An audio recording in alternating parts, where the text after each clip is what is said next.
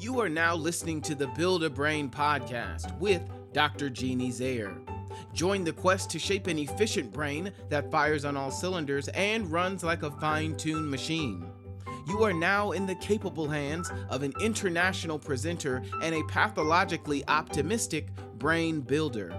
Dr. Zaire will give you the right blocks to build that 3 pounds of cerebral muscle for you, your child, or the young adult you teach or mentor.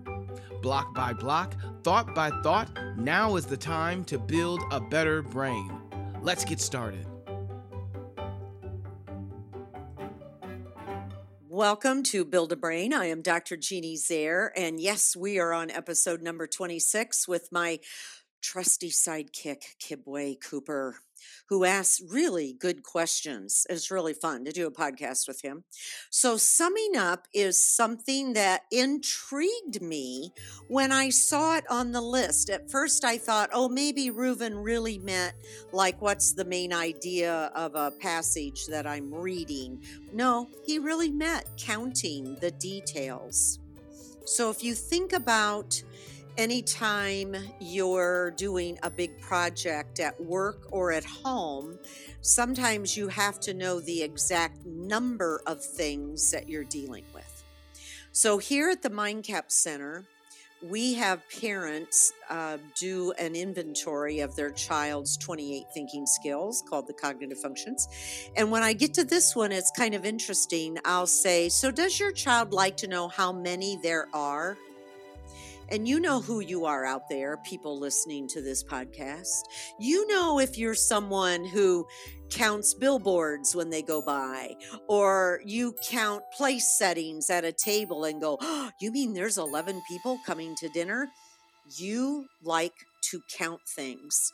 And I'm one of those, and I'm not a math person at all, but I happen to like to know how many things there are.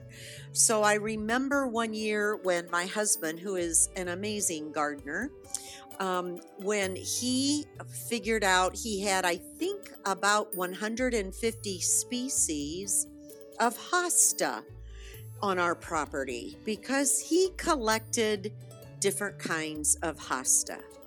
Now he's up to about 25 different kinds of canna lily because we moved to a different place that has a lot of sun. So we went from shade plants to sun plants.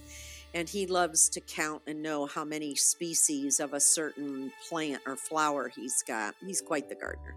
So kind of fun to count. And this is a good thing to develop. And I thought it was intriguing that Reuven would think this was an important enough building block for learning to add it to the list. It seems like such a given that, you should want to know how many people are in my family or how many, there's visitors coming for dinner, so how many place settings did we put out? But then I got to thinking about that Feuerstein was working with Holocaust survivors.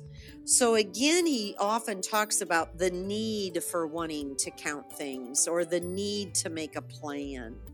And so if you're surviving trauma, maybe there isn't a need to want to even know how many things are involved, how many days until a vacation, or how many friends do I have that live, near me at school or something. So if you're a trauma survivor, maybe you don't count. I don't know. I don't know his reasoning. I just know he had good reasons for including every one of these building blocks in the list. There are some good questions that you could ask, okay? You could ask, how many steps do you need to get this done? Okay. Are there enough? So a real young child, maybe you're setting the table, and this is real fun. Purposely only set 4 place settings, even though there's 5 in your family. And then ask that 4 or 5 or 6-year-old, do we have enough? Do we have enough places at the table for dinner tonight? And see if they can count and figure that out. Wait a minute.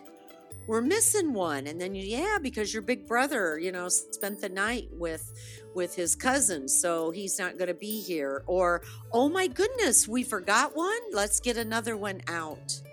So purposely set up a situation so you can ask the question, are there enough? Or will there be any extra? Are we going to have any left over?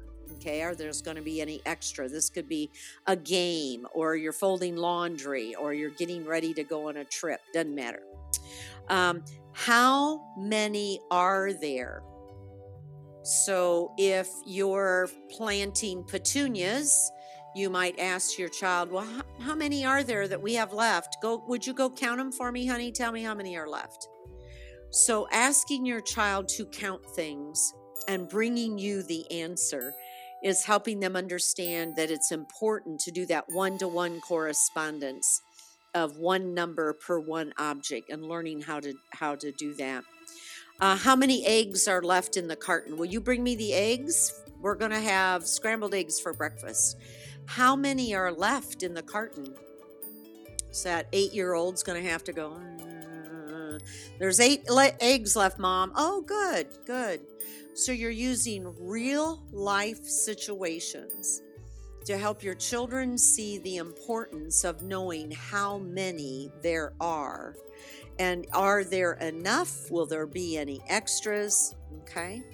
So that's some of the questions you can ask. So, Kid Boy, what's something that you're going to be counting in the near future? What do you think? Wow, that's a really good one. Some things I'm going to be counting. Right now, I'm kind of counting how many boxes that I have when I'm packing up. I'm trying to figure out how many boxes it's going to take to get each room I have packed up. Yes. So that's been interesting. I do have a question for you, though. Sure, I'm ready. Regarding, children, you said how many steps do you think this is going to take?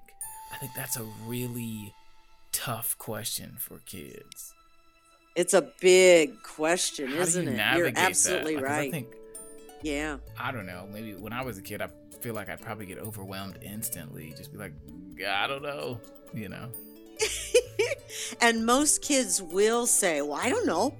And that's okay. If you see those shoulders go up, that's a typical answer. They just shrug their shoulders and go, I don't know. And you just follow up with, well, okay, let's do it together. Let's think about it. You're going to go to Grandma's house and spend the night. So what do we need to get ready? What are the steps involved with you going to Grandma's house? Well, I got to pack my bag. Yeah, because you're going to stay for 2 nights.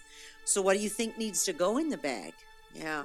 Then what do we do next? Well, we're going to have to get the bag packed, and we're going to have to put it in the car. We're going to have to look at the clock and decide what time does Grandma want us there. So we're going to have to think about when do we leave the house and what time will we get there. So you know what their answer may be. And it's okay if you know that they can't do it yet. You've asked the question to get them to cock their head and look at you and go, well, I don't know. Yeah, I don't know either. Maybe we could figure it out together. Wow. That's really, really good. To just help them walk through it. I think sometimes that's, as an adult, I still have to do that. You just and I think that's where we lose a lot of time, right? And kids get really frustrated and they don't want to do it anymore because they just don't really have a concept of how long the task is going to take because they haven't thought about it in steps, Well, we hide a lot of that from children. They think adults are all superheroes that just know how to do everything already. And for example, this summing up would be a good one to do in combination with our episode 24, where we talked about the need to make a plan. And I recommend to parents that they let their kids, particularly their older kids, they're 7, 8, 9, all the way through the teen years, let them see you pay the bills. Interesting. Lay the bills out on the table, get the checkbook out, and get a pad paper and put the balance in the checkbook. Now you have to be real transparent that you're willing to let your kids see this. So you get the balance that's in the checkbook, and then you get the calculator and you add up the bills and go, oh, well, I hope this is true for most people, is you look at the bills and you look at the balance and Right. there might not be enough in the checkbook to pay all the bills. When that happens, you've got a golden opportunity to make a plan and have your child see, but let's look. Yes, I got all these bills, but let's look at the due date. Are they all due this week? Oh, no. We could take off the table all the ones that we've got another paycheck. We could wait 2 weeks before we have to pay that one. I trust we've all had practice at this, right? Yeah, and I think you can even create mock scenarios, right? You can give a certain number, you know, let's say like $500, and then do that same exercise and just tell them what's the best way to use this $500 based off of the due dates and what we have, and you know what I mean? Yes. That's really, really cool. I wish that's so interesting. Yeah, and schools, I don't think are doing a lot. You have to usually go someplace to get financial literacy, but families could be teaching it with kiddos at home, just with paying the bills. Another really simple example is summing up how much money do we have for Friday night for the family to go out and do something fun. Do we have $25 or do we have $250 or something in between? And then add up, what does it cost to go to a movie? What would it cost to go play putt-putt? What would it cost to go to McDonald's and a movie? Or can we afford going to Applebee's and putt-putt? Just that idea of here's all the activities our family likes. How many kids do we have?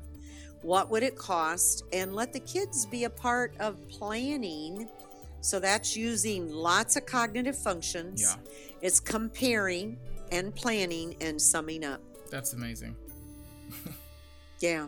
So thank you for being with us for episode number 26, Summing Up, where we're building a brain one thought at a time, one block at a time. And of course, if you'd like to have your own podcast, please contact Kibwe Cooper. You'll see his contact information on the website. Thank you, friends. Come back and see us again. Thanks for listening to the Build a Brain podcast. If you're wanting to know more information on how to build a brain, please visit the website for the MindCap Center in Fort Wayne, Indiana at www.mind-cap.org. That's www.mind-cap.org. Children and adults from across the United States and Canada have found the cognitive help they needed at the MindCap Center. The specialized team is trained in all levels of the Feuerstein program and can literally help you or your child build a better brain. Thanks so much for listening. We'll talk to you next time.